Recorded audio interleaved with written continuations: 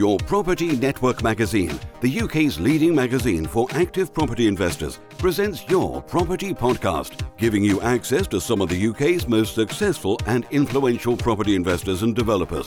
They will share with you their successes, failures, strategies and tips. So whether you're an experienced property investor or just starting out, join us every week to help you plan your path to financial freedom.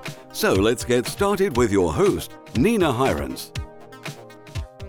Hello and welcome to the first ever episode of Your Property Podcast.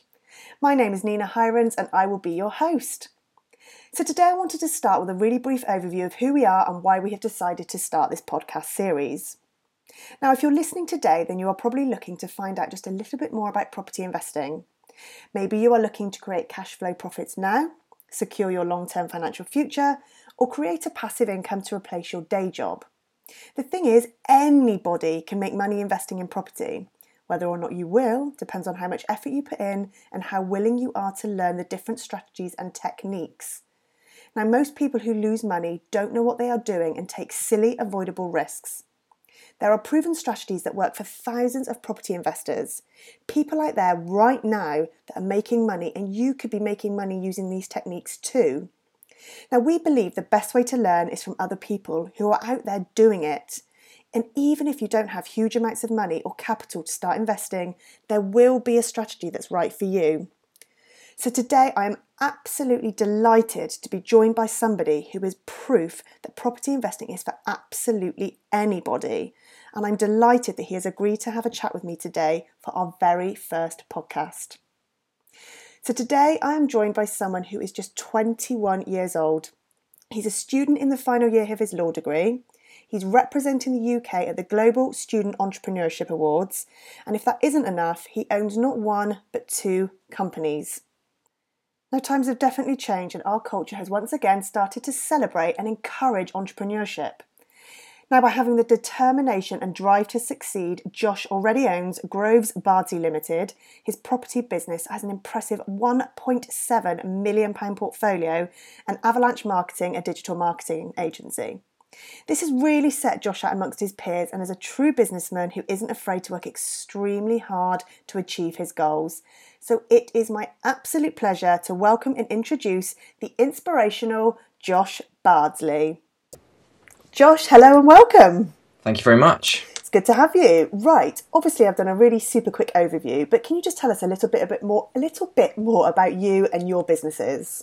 Sure thing. So the first business that I own is Avalanche Enterprise Limited, which is a marketing company. Well, started as Avalanche Marketing. I started in my first year of university that initially focused on social media marketing, digital marketing for companies in the UK. We've now expanded that. Just swallowed up a new design company as well as a telemarketing operation based in the Philippines. Really, really cool, growing at a really, really rapid and fun rate. So that's kind of an overview of that business. The second business is Groves Bardsley Limited, which is probably the more relevant one. That's the property investment development company. Sort of started based around a family idea of, let's get a property, and because it can make some passive income for us. We read the old property books and Robert Kiyosaki stuff and got pretty addicted to it. And obviously, as with many property investors, once they've got their first one, they tend to become very, very addicted to property, and so as did we, and we wanted to turn it into a business, and we grew it from there into what we've got currently. Fab. Look, I'm sure you've not been, I'm sure you've been asked this before, but I'm really interested how you've managed to kind of run these businesses alongside a law degree. I appreciate, people just starting out, they're obviously, doing this a long time, a full-time job. So how do you manage your time? Time management for me is one of my favoured areas. I really, really enjoy figuring out how to maximise productivity, and utilising all of the technology that we've currently got and all the applications we've got. I've managed to sort of figure out how to sort of structure my days, do it in sort of 15 to 30 minute slots, really. And I do really, really enjoy both of the businesses, and it's not really work to me, so I wouldn't call it a full-time job.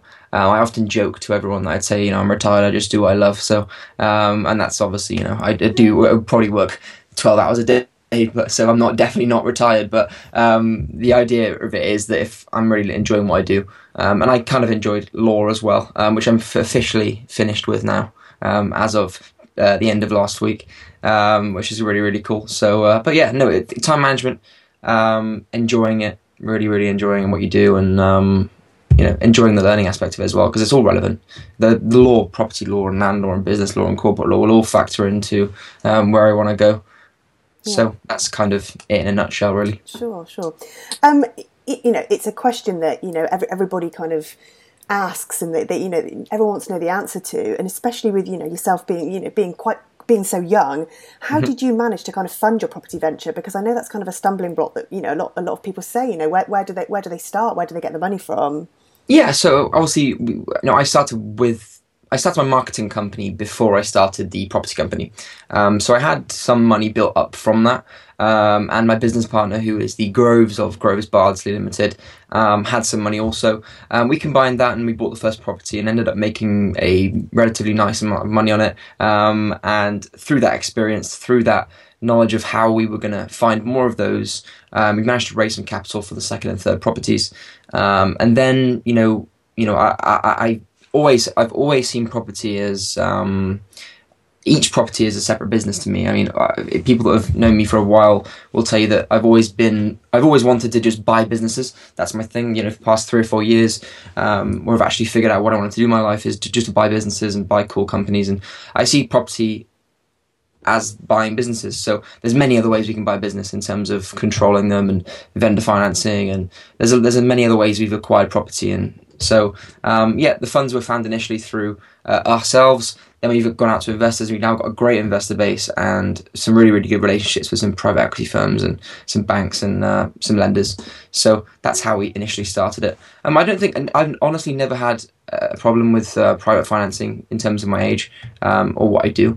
Obviously, there is some things with commercial lenders that will ask for you to be 25 or whatever, but never had any problem. I think it's more about how you portray yourself as an investor, how you portray yourself as a business person, your vision. I think that's probably the most important thing.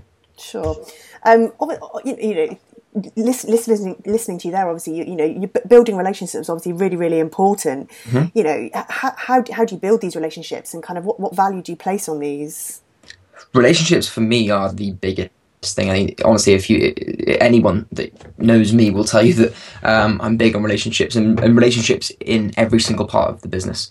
Joint ventures don't have to just be in property, as in the actual purchasing of property. They don't have to be just that. So we've got joint ventures with building firms, maintenance people, financiers, tax people, all sorts. And I think that is so key. And I would place huge value on that. I think, without relationships, you're not going to be able to grow a fantastic business and at the speed you want to grow it. Massive importance there. Yeah, sure. I'm probably going to stump you here, but it's probably almost impossible. But can you talk me through one of your favourite deals, kind of how you sourced it and kind of the costings involved? Yeah, sure.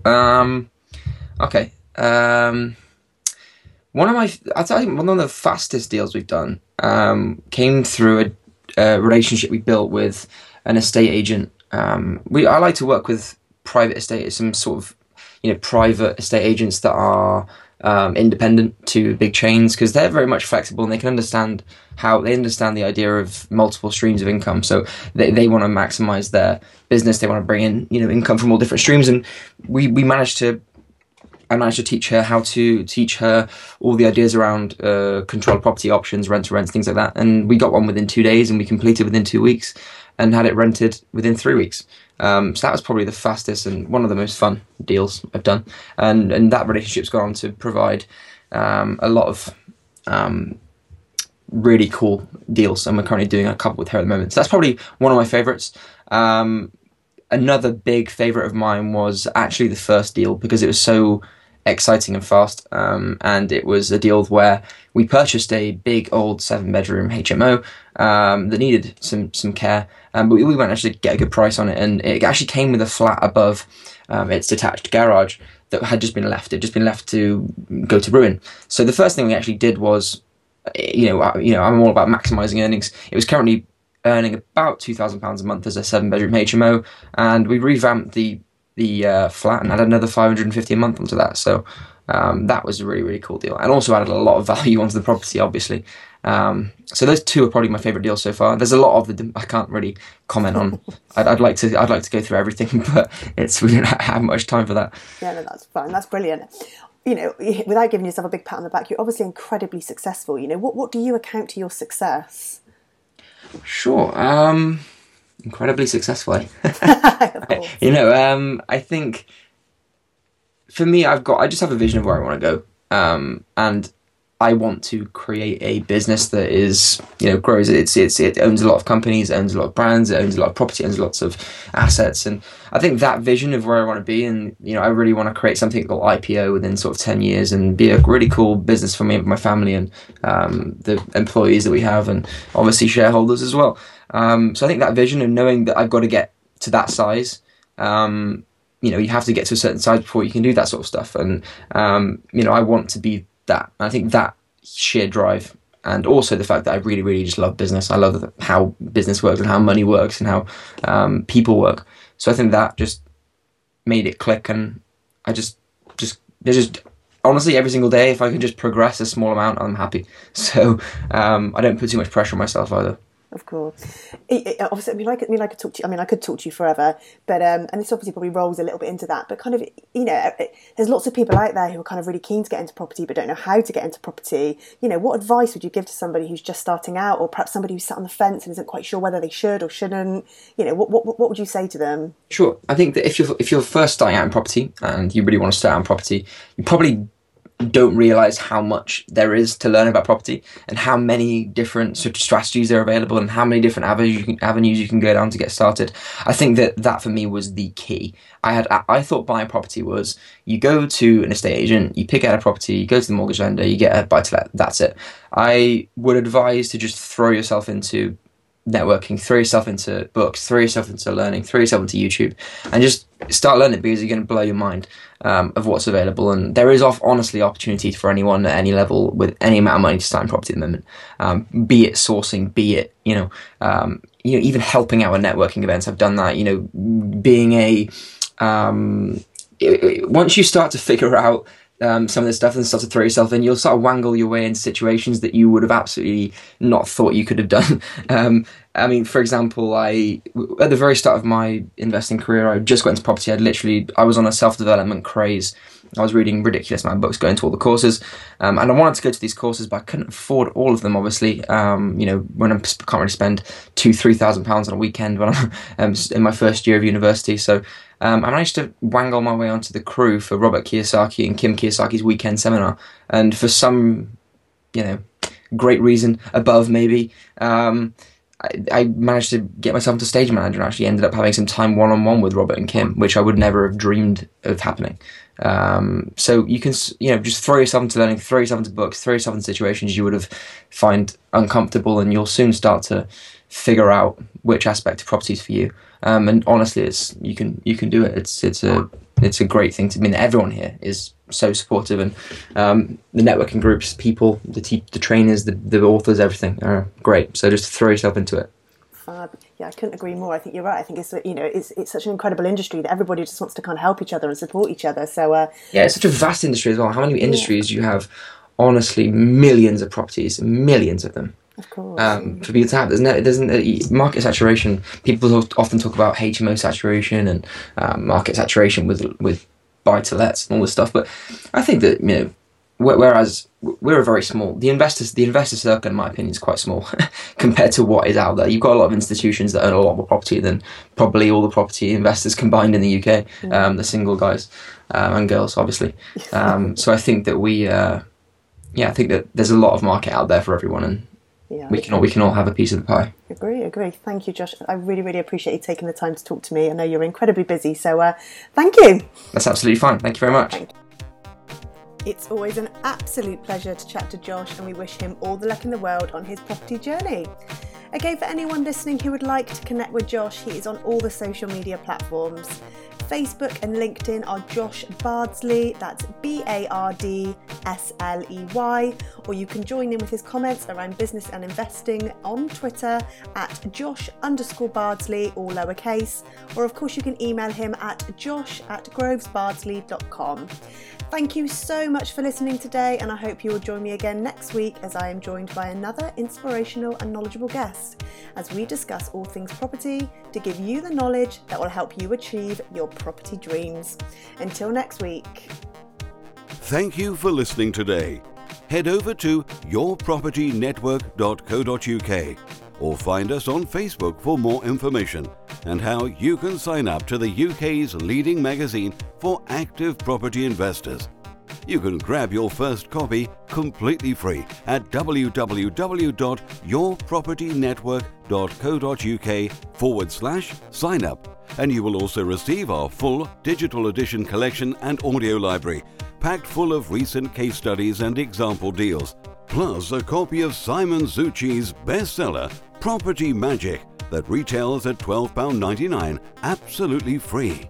And if you enjoyed the show, don't forget to rate us on iTunes and never miss an episode by subscribing to our weekly podcast. Until next week.